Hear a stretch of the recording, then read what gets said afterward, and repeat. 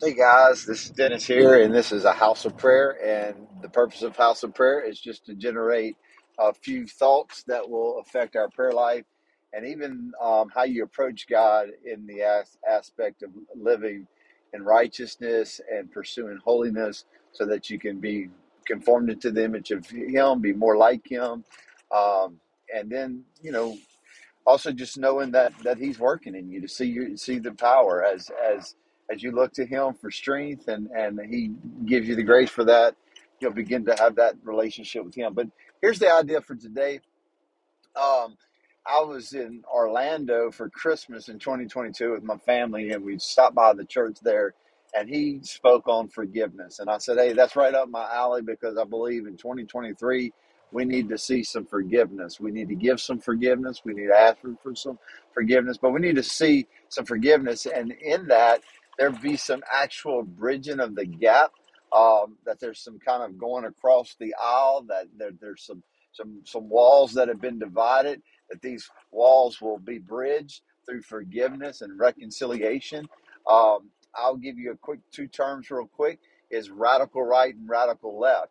The radical right wants to be religious. They think everything they do is godly, but they're a little bit crazy, and they're not necessarily worshiping the God of the Bible. And then the radical left are kind of creating their own God, their own religion, whether they say that or not.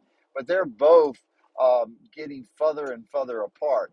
And so we have to make sure that the God we are serving is the God of the Bible, and that we're not so charismatic or zealous or whatever, or I've been here, maybe some of the Baptists, or I've been here so long, I know God. Maybe we need to get into God's word and let it chill you a little bit. And I don't know about you, but every time I read God's word, I don't come to it like, oh, yeah, I read that. God ought to give me some checkpoints today because I did that. That's not how I come. Every time I read, I come humbly, and I realize, hey, that's pretty awesome. That's pretty powerful. Even if it's the same story I've read again and again, I believe there's power in God's word, and that I can get a deeper realization of it every time I read it, that I can more fully understand it. And that more fully understanding of it actually benefits me, gives me, whether it be more power, more wisdom, more patience, whatever it is that scripture can produce. I see that as doing that. And so anyway, quick thing. Orlando, I was saying, the idea of this morning is this. The guy preached in a three-part message real quick on forgiveness, and he said forgiveness is three-dimensional. He said it's downward to you, inward in you, and outward to others. And so the basic idea was that sometimes the forgiveness that needs to happen is that God has to give you forgiveness. He has to show you that He's forgiven you in Christ, that He's not looking at those things that's been bothering you anymore, that it's covered by the blood. The second thing, maybe you just need to forgive yourself. Sometimes, as believers in our Christian pilgrimage, sometimes we don't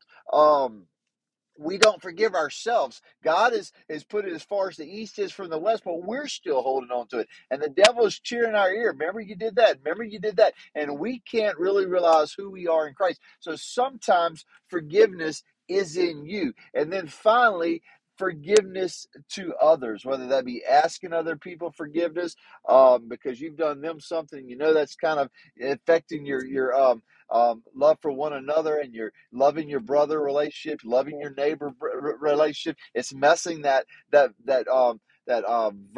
horizontal relationship with you outward. And so is that your situation? Is that what you need to bring to the house of prayer today and lay down at the feet of Jesus? Is that your thing? Which one of those things are yours? And so I just want to ask you one other thing that I'll throw out there is I was reading in First John, I believe it's chapter 2:16, but I was reading there where it says the things of this world. The whole few verses there talk about the world, and what is the world. It defines the world, and it really captivated me that, hey, that's what the world is. I don't think before reading that, even though I had an idea of the world, but I was like, what is the world? And it was talking about that there, but it goes to there that says, "What's of the world is the desires of the flesh, the the lust of the eyes, and the pride of life." That was the three there. And I had heard someone talk about that before, that possibly those are the three kind of temptations that Jesus had. So I went to Matthew 4 and began to look through the text there. And the first temptation that Jesus faces is he said, does, at the end of the day, he's telling him, if you're the son of God, he tells you that all three times. Are you the son of God? Are you the son of God? And he says,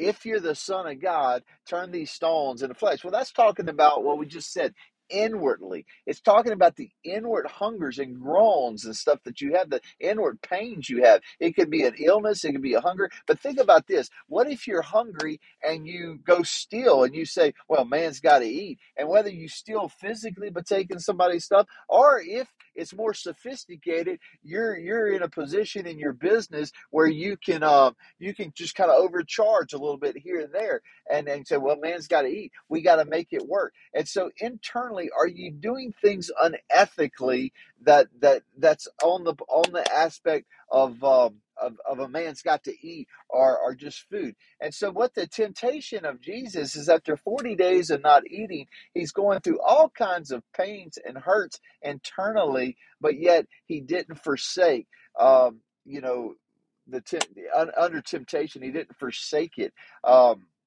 And he gave a truth that we can hold on today, is that in reality, he said, man doesn't live by bread and water alone. He gives that again in the end of John 4, after the Samaritan woman, when the disciples come, and when he's talking to the Samaritan woman, he's talking about, there's a water that you don't know nothing about. There's a food you don't know nothing about. And he's seeing things spiritually. Well, one of the things that the Gospel of John talks about is, it talks about looking heavenward, heavenly minded instead of earthly minded. So are we of the world, or are we of heaven? Is our heartbeat in heaven? And so when he says things like to Nicodemus, he says, you must be born again to see the kingdom of heaven. Or he tells in John 6, he says, unless you eat of my flesh and drink of my blood, you cannot have eternal life. That if you do eat it, you will have eternal life. Well, eternal life is not found in this world, because this world is perishing, but eternal life is found in heaven. So are we heavenly minded? So anyway, I'm wrapping it up. I see we're hitting the mark here, but I'm wrapping it up. And think about those three-dimensional things. Think about it in forgiveness. Think about it, inwardly and outwardly, but also from God downward to you. Are you forgiving yourself? Are you forgiving others? Maybe you have to forgive God because he didn't do things the way you wanted him to do, and you need to get that reconciled and worked out. But when it comes to prayers, just thinking about this real quick, I guess I didn't finish on those three things: the bread and make the stones. The first temptation, I believe, was the desires of the flesh, because it's that inward desires of you. Your flesh just wants its needs. Your titty babiness, so to speak. And then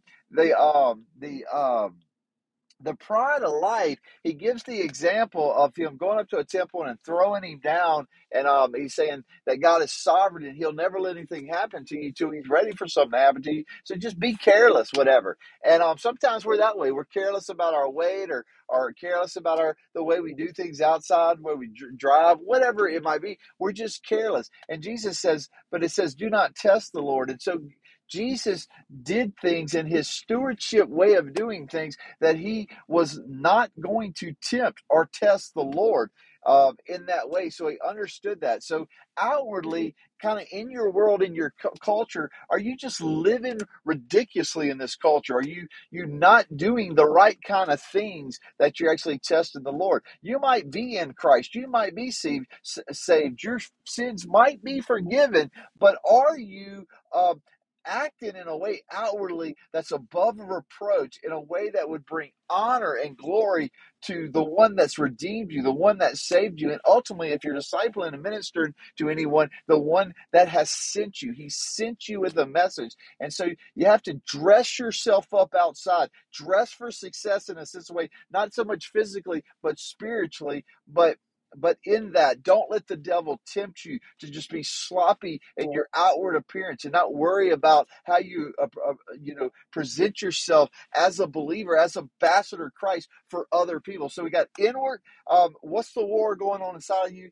Outwardly, how are you presenting yourself and those kind of things? But then between vertically, between you and God, and downwardly, the last one is the temptation where he says, he says that about where are we at the last one? He takes him up to the kingdom, and he wants to offer him everything, and at the end of the day he says, worship no god other than your God. Don't have no idols, in other words. And so um, I guess I was a little unclear. I'm trying to do this fast, but I'm set it this way between those two because I kind of bobbled them up. I was talking about outwardly, in a sense, that's the world, how we represent our world. But when the thing with the idols, we say, what are our idols? And I'm just going to specifically say to them, do you care more about this life than the life to come? In both ways. Um, is food for your physical body for today? Are you like Esau, where that's more important today, a meal? Like he said, I don't, what good is my birthright if I starve to death? You know, and his attitude should have been the opposite. You know, God's not going to let me starve to death, but my birthright is the most important thing I have. So when Jesus is saying things like, we do not live by bread and water alone, we need to realize that there's something of energy source and nourishment that's greater than what we are doing in the regular physical world. That this world is perishing, our body is perishing, but as we build towards the kingdom, as we know him, as we conform into the image of Christ, those things are eternal life, of eternal matters, eternal facts of life, so to speak. So anyway, I know I kind of butchered all that, but think about those temptations. Think about the things out of John about the lust of the eyes, lust of the flesh, and the pride of life. Think about those things, and think about it in three-dimensional terms: internally, externally, and then between you and God, from earth to heaven kind of deal, that vertical situation. And so my final thing would be, as a prayer, I'm going to let you go. I'm going to let you get into prayer. Take a few minutes to pray off of these thoughts. Take at least 5 minutes to pray off of these thoughts.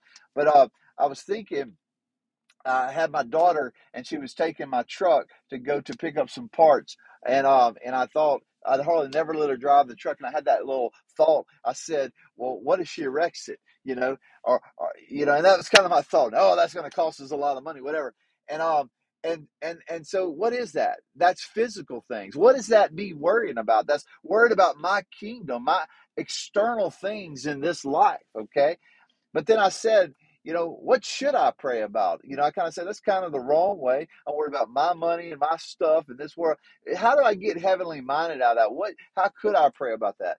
And I could pray, and that was kind of my initial prayer, Lord, don't let her wreck the truck. But then I started thinking, what about if I just pray for her? She's having a few physical things, and I said, let me pray for her. Well, there again, that's physical. So we have my stuff, which is the stuff of the world, but the lust of the eyes, but then sort of the lust of the flesh is the internal. And so I'm praying for her physical body. And so we do that. We pray for our loved ones' healings and all that kind of stuff. But I said, I want to press a little bit more and make it about God and make it about his glory and me decreasing and him increase. And so I started saying, Lord, just pour your grace on her.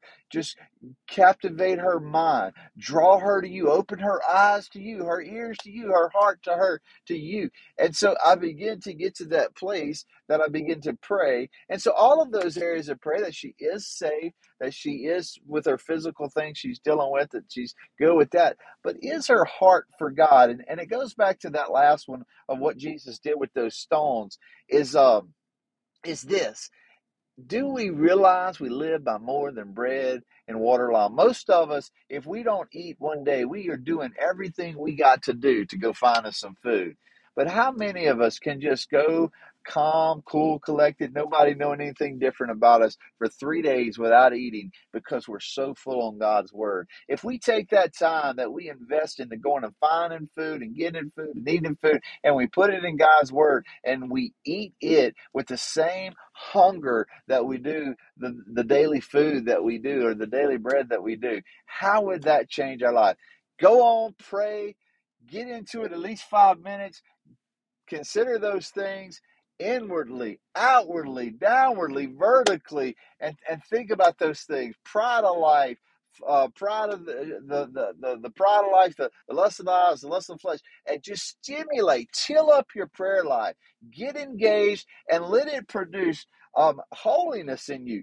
Let it change the way you think. So we've stimulated some brain thought, and let's let this brain thought get in the presence of God. Take some time, spend some time with Him, and let Him change the core of who you are. Give Him that permission. Give Him that, yield to that. Let Him change the core of who you are, because the way He's going to change you, the way He's going to build you, the way He's going to make you, the way He's going to develop you is going to be better than you would do it yourself. Amen. Amen. Y'all have a great day.